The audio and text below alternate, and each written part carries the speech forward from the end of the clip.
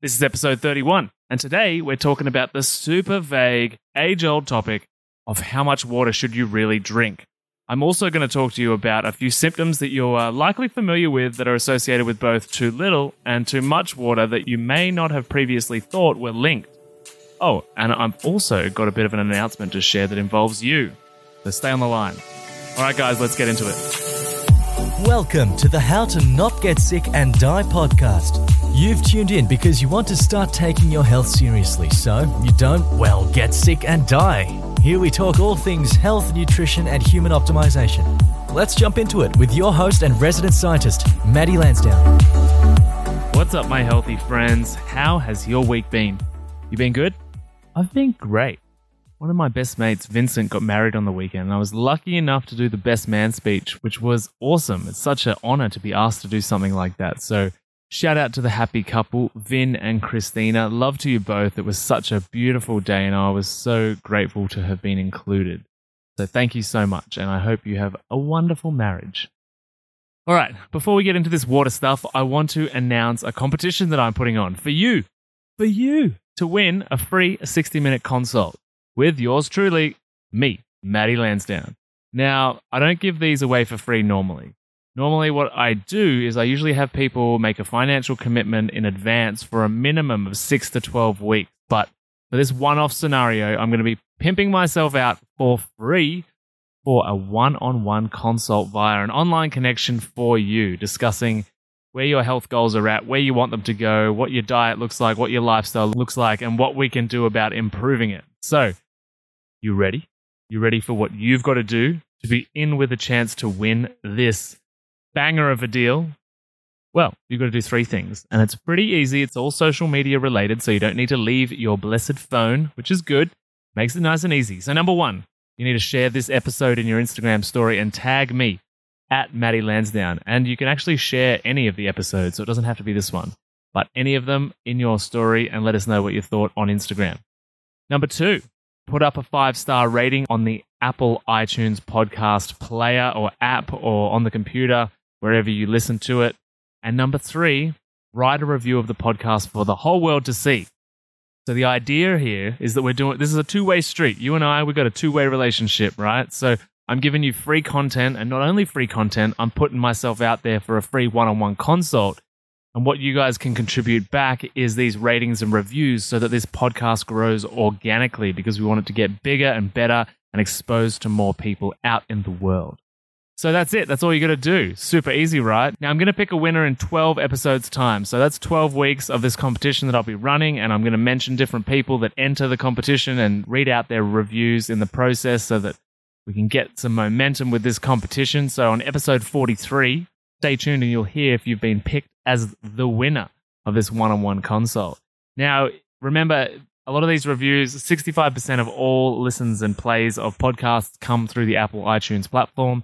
And the reality is that all the ones that appear on the aggregator site that distributes podcasts are from the Apple iTunes platform. So if you do a rating and review on an app that is not Apple or iTunes, then please take a screenshot and send it to me so that I can see that you have entered. Okay, so send it via DM on Instagram or send it to me via email, podcast@Maddie Lansdowne.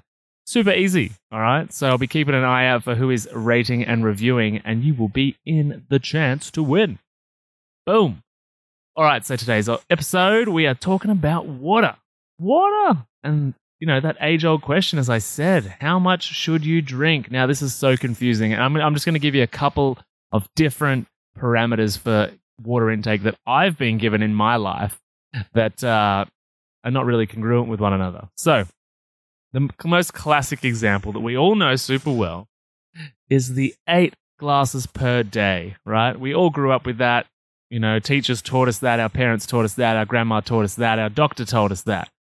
Right. Another one that I heard when I was younger, when I was a sort of teenager, fairly athletic, doing a lot of sport, was my chiropractor at the time told us that we needed to consume 35 mils per kilogram of body weight. Very specific, right? I've also been told 2 liters a day. Now that's kind of on par with the 8 glasses per day. It's about the same volume. So 2 liters a day. I've also been told that I should be aiming for 4 liters per day. Okay, I've been told that by a medical practitioner, as well as various other people. And I've also been told that there is no upper limit. Just consume as much water as possible. It's super good for you. Humans don't drink enough. Just drink all day, which I think is terrible advice.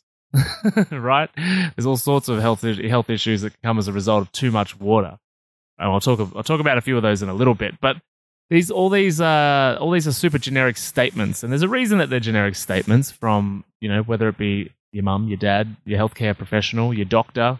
They make these statements because water consumption is so multivariant, and there are so many factors that influence your metabolic requirement for water, your bodily requirement for H2O. So we kind of have to aim for this vague generic target so that we're hitting somewhere in the ballpark of getting the right amount in, depending on what our requirement is for that particular day. And it changes day to day. You know what I mean? Like it changes, say you're at work on a Friday, you're hustling behind the desk, you're doing 8 till 4, 7 till 7, 9 to 5, you're sitting down, you're not doing a heap. You're not doing a heap of physical movement. You're not using your muscles. And then say, you knock off work that day, and then the next day you've got a marathon to run. Obviously, the water intake requirements are drastic. These are 2 drastic opposite ends of the spectrum examples, but that's the point. These fluctuate. These examples fluctuate each and every day. We're doing something different. We might go to the gym. We might go on a marathon. We might just, be out in the park. We might just be, doing some work at home, but we're exposed to the sun. There's heaps of factors, right? So that's why these sentences and recommendations are vague. And I get a bit more skeptical with the super specific ones, okay? Because there's too many variables to, the 35 mils per kilogram of body weight to be a particularly useful statement. Maybe the question should be, instead of how much water should I be drinking each day, maybe that's the wrong question. Maybe it should be how hydrated I am. And that's a different question because hydration comes as a combination of electrolytes and water, right? Depending who you follow online, many people debate the idea that we are 60% water or however much percent water, which I'll talk about in a sec, because electrolytes are immersed in that water, right? So we're not technically water. We're ions. We're electrolyte concentrated vessels. Very few parts of our body that H2O, water, raw, pure water, will exist, right? Once it goes into the body and it gets put into the system, it is mixed with all sorts of different hormones, chemicals, compounds, DNA, electrolytes, all sorts of different things. So some people debate the idea that we're that much water. But the point is that hydration comes as a combination of these 2 things. So what is water used for in the body? Why do we need so much of it? So the average adult, or the average human rather, is 55 to 75% water on average. The average male is 60% and women a little bit less. And this percentage varies based on age, based on diet. For instance, a high carbohydrate diet, people need more water. It's like when you go on a diet, you lose water weight because usually on diets, people are cutting out carbs, and carbs require more H2O to be stored. Depends on your lifestyle. Are you running those marathons on the weekend, or are you a laborer? Do you work outside or work in construction so you've got high sun exposure and you're sweating a lot? These are all factors that play into the percentage that our body sits at with its water content. And also muscles store water. So by default, if you have higher muscle percentage, then you're going to have a higher water percentage in your body, which is one of the good reasons why weight training is beneficial as you get older, because we essentially kind of dry out, okay? So newborn babies are essentially the most highly concentrated water beings that exist, and then we kind of dry out as we get older. But however we can, in whichever capacity we can slow that process down by, working out, doing weights as we age to increase our muscle mass so that we're therefore increasing our body's water content, that's beneficial, right? Water is also used as the medium for the movement of electrolytes, okay? So when we get in, that sodium, that potassium into our body and into our blood, water is the medium that moves those molecules and minerals around the body to where they need to go. And we know that with mineral deficiencies and electrolyte deficiencies, we're in all sorts of shit because we need those to function just as much as we need water. And I did an episode on electrolytes. I think it's episode 13, I think from memory. So go check that one out. So we also need water for the detoxification and waste removal from our body. Now, I just want to clear something up before people get too excited about detoxing and just drinking loads of water to detox. So I want to clarify this. A vast number of toxins and toxicants are actually fat soluble. So and so is fat, obviously. So if you're trying to lose weight by drinking tons of water, just drinking water is not going to make the fat move because fat is fat soluble. And it's the same with a lot of these toxins. They're fat soluble compounds. So why is water in the body useful for detox? Because the body needs to function correctly in order for successful detox to take place. And in all the organs that are detoxification organs, they contain a high degree of water concentration. So it's not that water pushes these toxins out. It's simply that water allows the body to function more effectively so that the fat-soluble compounds and the fat that we've consumed in our diet can then work upon these toxins to push them out, right? So I just wanted to clear that up. So just drinking a ton of water isn't going to just flush out the toxins out of your system. You actually need to put fat-soluble things into your body in order for those toxicants to dissolve into. That makes sense. I hope it does. Talking about waste removal as well, smooth digestion. So it's essentially water acts in many ways by mixing up with different chemicals in the body and molecules and compounds in the body. It acts as a lubricant for your insides, just like inside your mouth, your throat, your esophagus, your gut, your intestines, everything. It lubricates it so that everything moves smoothly. It moves smoothly through your system and passes pleasantly out the back end. Right? Water also contributes to managing metabolism, okay? So according to 2 studies, this is super interesting. According to 2 studies, drinking 500 mils of water can temporarily boost your metabolism by 25 to 30%. That's huge. Almost a third. A quarter to a third. That's massive. And they actually did a study as well that found that the major thing for daily sleepiness, right, daily tiredness, was dehydration. So just drink a bit of water and your fuel's back, right? So if you're feeling a bit sleepy, you don't need a hit of cocaine. You don't need a bit of MDMA. No, none of that. No coffee. You need to get some water into your system, right? And the other thing that water is super good for, well, there's 2 more that I've got here. Body temperature regulation, of course, because it manages if you're drying out, you're going to get really hot. There's going to be some shit going wrong. And the big one is electrical conductivity. So the movement of neurons and electrical signals and electrical activity around the body, because that's why we're conductors. That's why humans are conductors. That's why it's possible for us to get electrocuted, because we're loaded with water, electrolyte-filled water, which allows those water molecules to hold charge. And all of these little signals that are going from our brain around our body to keep our heart beating, they're all electrical impulses. And if these highways are not wet, they're not lubricated, or they start to dry up, then these neurons can't fire, or they might hit roadblocks, or they might not get to their destination. And this is potentially an area of disease or illness that you might be very unfamiliar with being related to hydration. And I'm talking about, the degradation of neurons. You might not associate that with hydration. But it can definitely be a problem. It can definitely slow those signals down if you are not hydrated. Now, what are symptoms of too little water? Well, you might be familiar with some of these, and some of them are pretty obvious. So it can confuse, as I just said, the communication between your brain telling you you're hungry when you're thirsty, right? So if you're dehydrated, it can just mess up these signals a bit, because these signals, as I just talked about with the electrical conductivity, aren't going to and from where they should as efficiently and as appropriately. And they even did a study as well where they experimented with the people with nighttime hunger, and they gave them a glass of water to fulfill that hunger. And guess what? Almost everybody in the study had their hunger go away. They were thirsty, not hungry. Their brain was misinterpreting the information. So obviously, increased thirst, having a dry mouth, some obvious ones, getting a headache, as most people know that one. Having dry skin can be one that you've been dehydrated for a little while, like a couple of days or a couple of weeks. Dizziness is not uncommon. Weight gain is actually one as well. You can be tired or sleepy because your body's not functioning appropriately and it's short-circuiting here and there because there's not enough water in the system. Interesting. So picture this, right? Unlocking your potential, conquering emotional eating, and gaining insights directly from a health and nutrition expert such as myself. That's what we do inside the Healthy Mums Collective Facebook group, which is currently free to join. If you've ever felt trapped by food challenges, struggled with maintaining a healthy lifestyle, or yearned for a community that understands the reasons why you've yo-yo dieted for years, then there's a new chapter waiting to be written. And this is your chance to start writing it by joining us all on Facebook Lives, on engaging posts that push you out of your comfort zone and into growth, and Q&A sessions with me. All of this works as a platform to begin changing your emotional eating problems for good. Oh, and also, as a special gift, you'll receive my transformative How to Turn Food into Self-Confidence ebook. And that's also for free.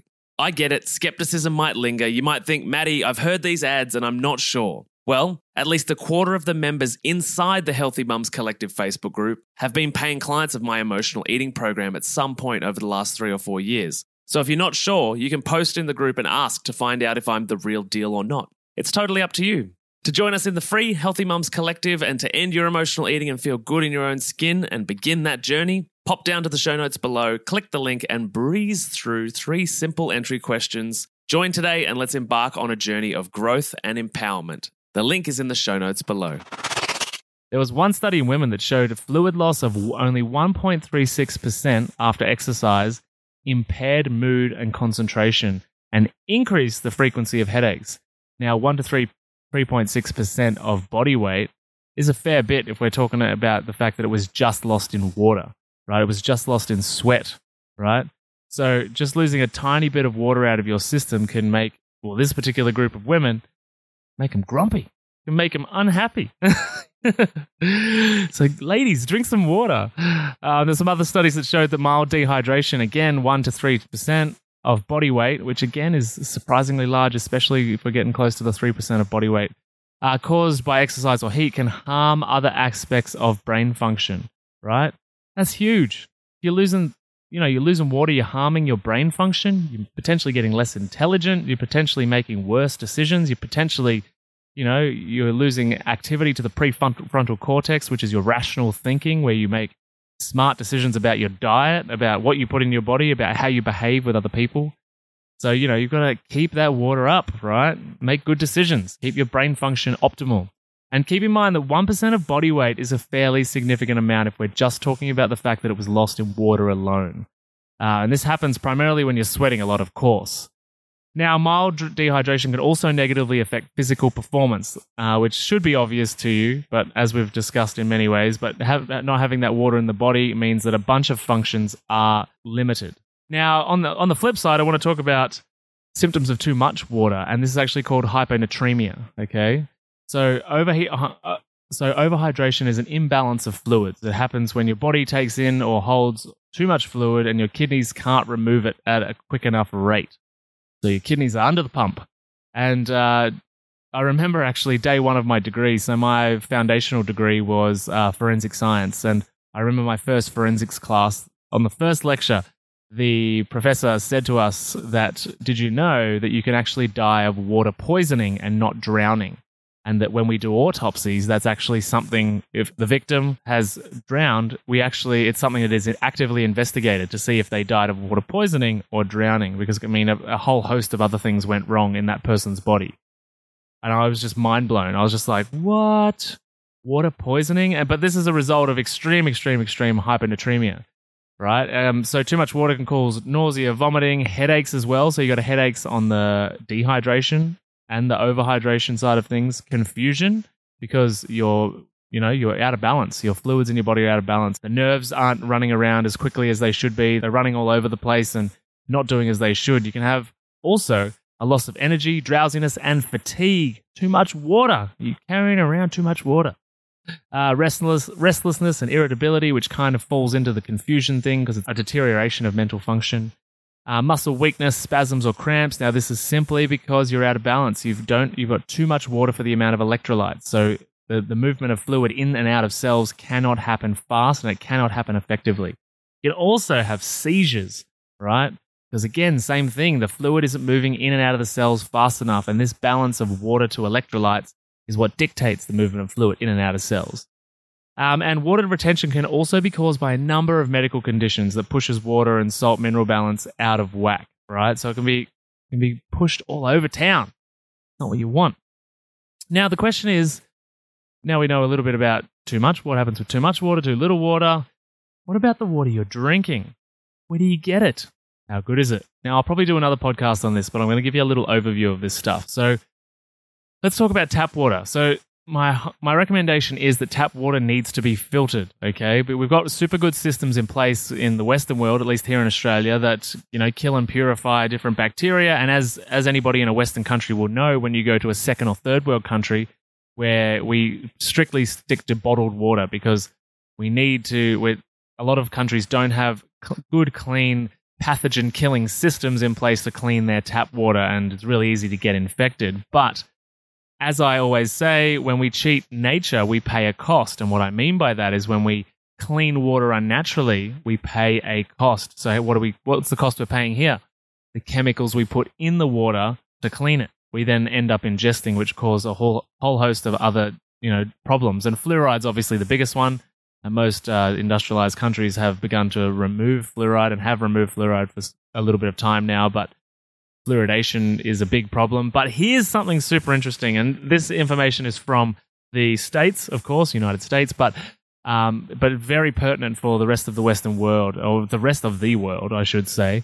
They did a study in the US where 41% of samples taken in the study in the USA found 56 or up to 56 different pharmaceutical drugs in tiny concentrations, but how scary is that, right? How scary is that? And actually, they're starting to find that men, this is separate from this study, they're starting to find that men are having increased estrogen in their body.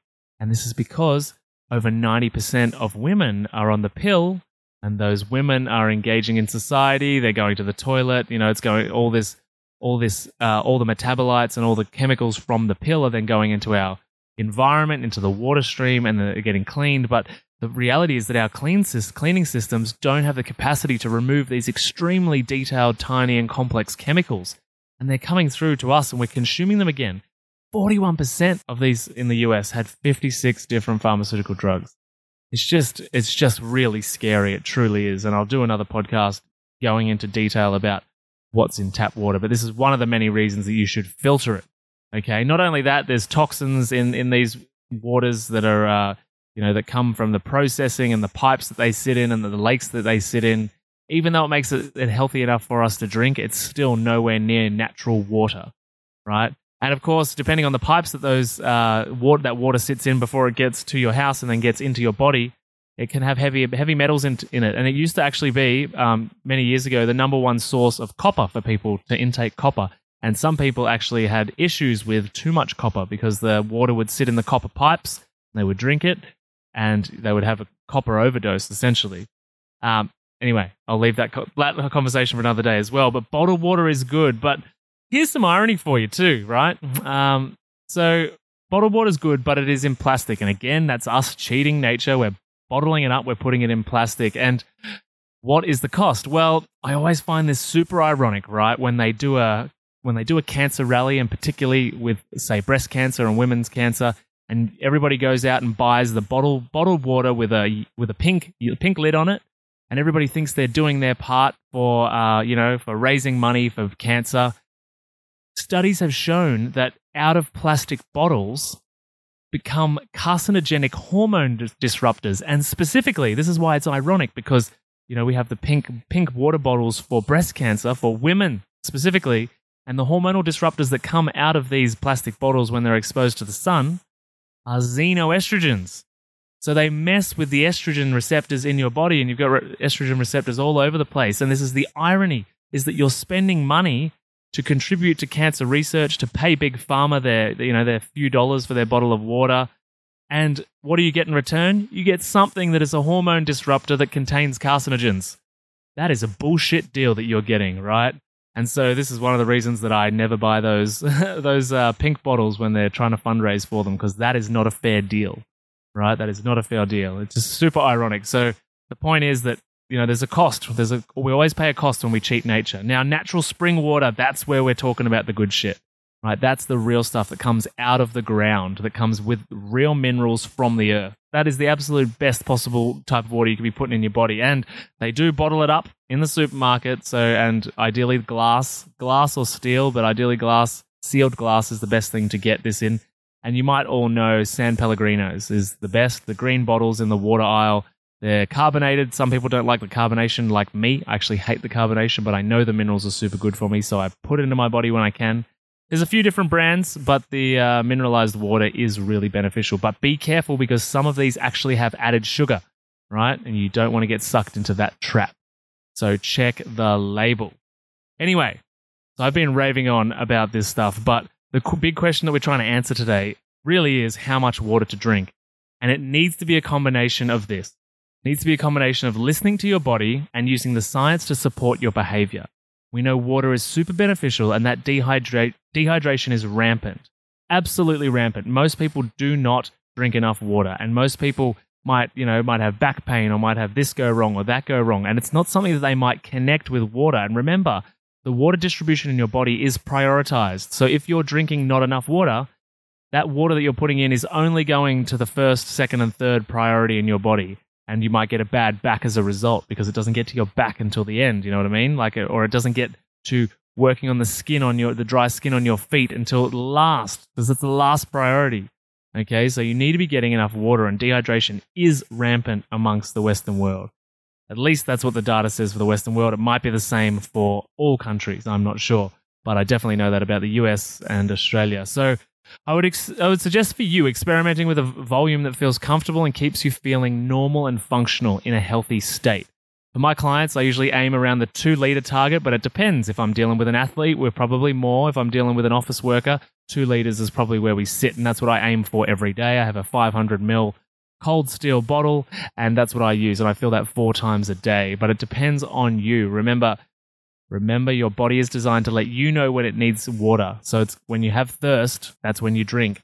And actually, because we've got such messed up diets in the Western world, and we've got carbs and sugar hijacking our brain and destroying our receptor sites for the signaling from our gut, I want you to do this as well. Every time you're hungry and you receive hunger signals from your gut, first have a full glass of water and then reassess in 10 minutes. I do that with my clients as well because, as we discussed earlier, the messaging from your gut gets confused, because our diets have destroyed and manipulated that receptor site in the brain. The hypothalamus is damaged. That's the area that receives full signals. And if that area is damaged, it's going to get it wrong. It's going to get it wrong. And I talked about the study earlier. The people that wake up in the middle of the night and they are hungry, almost 100% of people actually had their issue covered by a glass of water because they were actually thirsty. So always test with water first. I can't recommend that enough. Right? And then if you're hungry in 10 minutes, then you're probably really hungry. But most people, and this happens for me on a daily basis, I do this as well in my own life, that hunger disappears because it was actually thirst.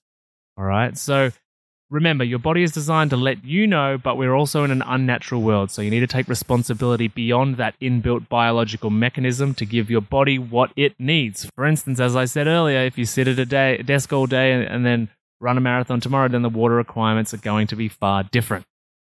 All right, so we're about at time, guys. So I appreciate you listening to this episode. I'm going to have to do another one on water, specifically tap water and what's in it, because I've probably scared the shit out of you by telling you that, especially US listeners, since the study was in the US with the 56 different pharmaceutical compounds that pop up. And those compounds, they're prescription drugs, they're over-the-counter drugs. We're talking cancer drugs. Enough people are getting those pumped into them these days. It's really terrifying, so I really should do an episode on that too. But remember, if you enjoyed this episode, take a screenshot, share it with a friend, or please share it on your Instagram or social media story or LinkedIn and tag me, because I would love to see that you are a part of the How to Not Get Sick and Die fam, and I would love to connect with you. So share it on there. Remember, rate, review, and share as well, because you want to enter the competition. And let me know you've entered, because I want to see who's talking about this show. We're going to get it big, and we want you to win the free 60-minute one-on-one consultation. Woo! That's what we want happening. All right, guys, I appreciate you guys jumping on for another episode, and we'll catch you on the next one. Thanks for listening to the How to Not Get Sick and Die podcast. If you love this episode and health information is your thing, then please consider subscribing to the show. And when you're done, head over to iTunes, Google Podcast, or whichever app you use, and we'd be grateful if you could leave us a 5-star rating and write a review sharing your opinion on the show, as it really helps the podcast grow. Thanks so much, and I'll see you on the next episode.